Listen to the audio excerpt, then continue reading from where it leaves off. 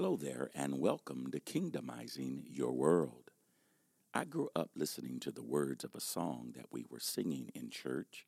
You can't beat God giving, no matter how you try. The more you give, the more He'll give to you.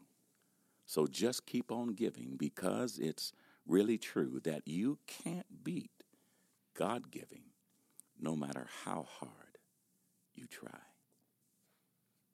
The truth is, the more that you give, the more you will receive because you will keep the abundance circulating. This principle will continue to flow in and out of your life. In fact, anything that is of value in life only multiplies when it is given. The intention behind your giving and even your receiving is the most important thing. That intention should always be to create happiness for the giver and even the receiver. This is when we have to monitor our attitude in giving because the return is directly proportional to how we've given. And this is why the act of giving has to be joyful. The frame of mind and how we display has to be in one that we feel joy. We get the opportunity to give so that the energy behind the receiving is going to cause us to reap many times over. Now, when we begin to practice this law, this principle of giving, it's actually very simple. If you want joy, you give joy to others. If you want love, you have to learn to love others. If you want attention and appreciation, you have to begin to learn to give that same level to others. If you want material affluence, help others to become what they could not have obtained on their own. In the Jewish tradition, there is a principle called tzedakah. It means helping others to become spiritually, socially, or even materially affluent. This principle not only works with helping individuals, but corporations and societies and even nations. That if you want to be blessed with all the good things that life has to offer, we must learn how to bless everyone with good things in life. Even the thought of giving, the thought of blessing someone, the thought of giving them a simple prayer has the power to impact the rest of their lives. This is because our bodies, reduced to its essential state, is a localized bundle of energy and information that destiny is looking to utilize.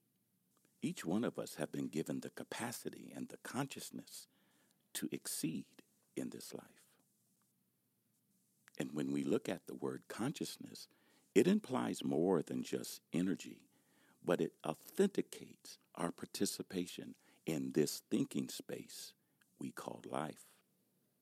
The best way to put this law, this principle of giving in operation, is to start the whole process of circulation.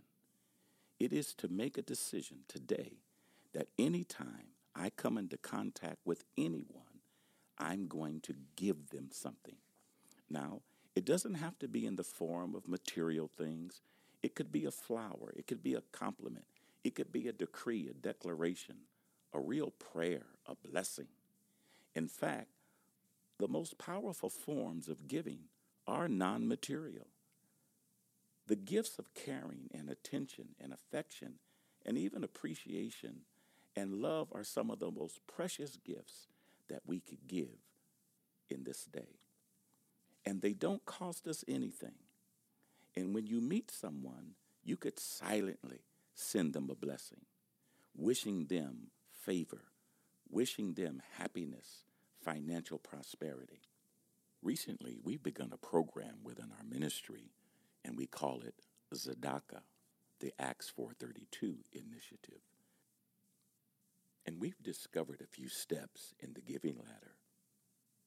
The lowest being giving begrudgingly and making the recipient feel disgraced or embarrassed, or giving cheerfully but giving too little, or giving cheerfully and adequately but only after being asked. And then the highest form of charity is to help sustain a person before they become impoverished. And we can do this by offering a substantial gift in a dignified manner, or offering a suitable loan, or helping them to find employment, or even helping them to get established in a business.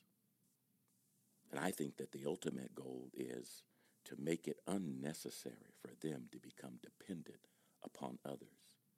We should all serve others in a way that helps them to become self-reliant or interdependent, and watch the miracle of giving begin to manifest, not only for the recipient, but for you at the same time.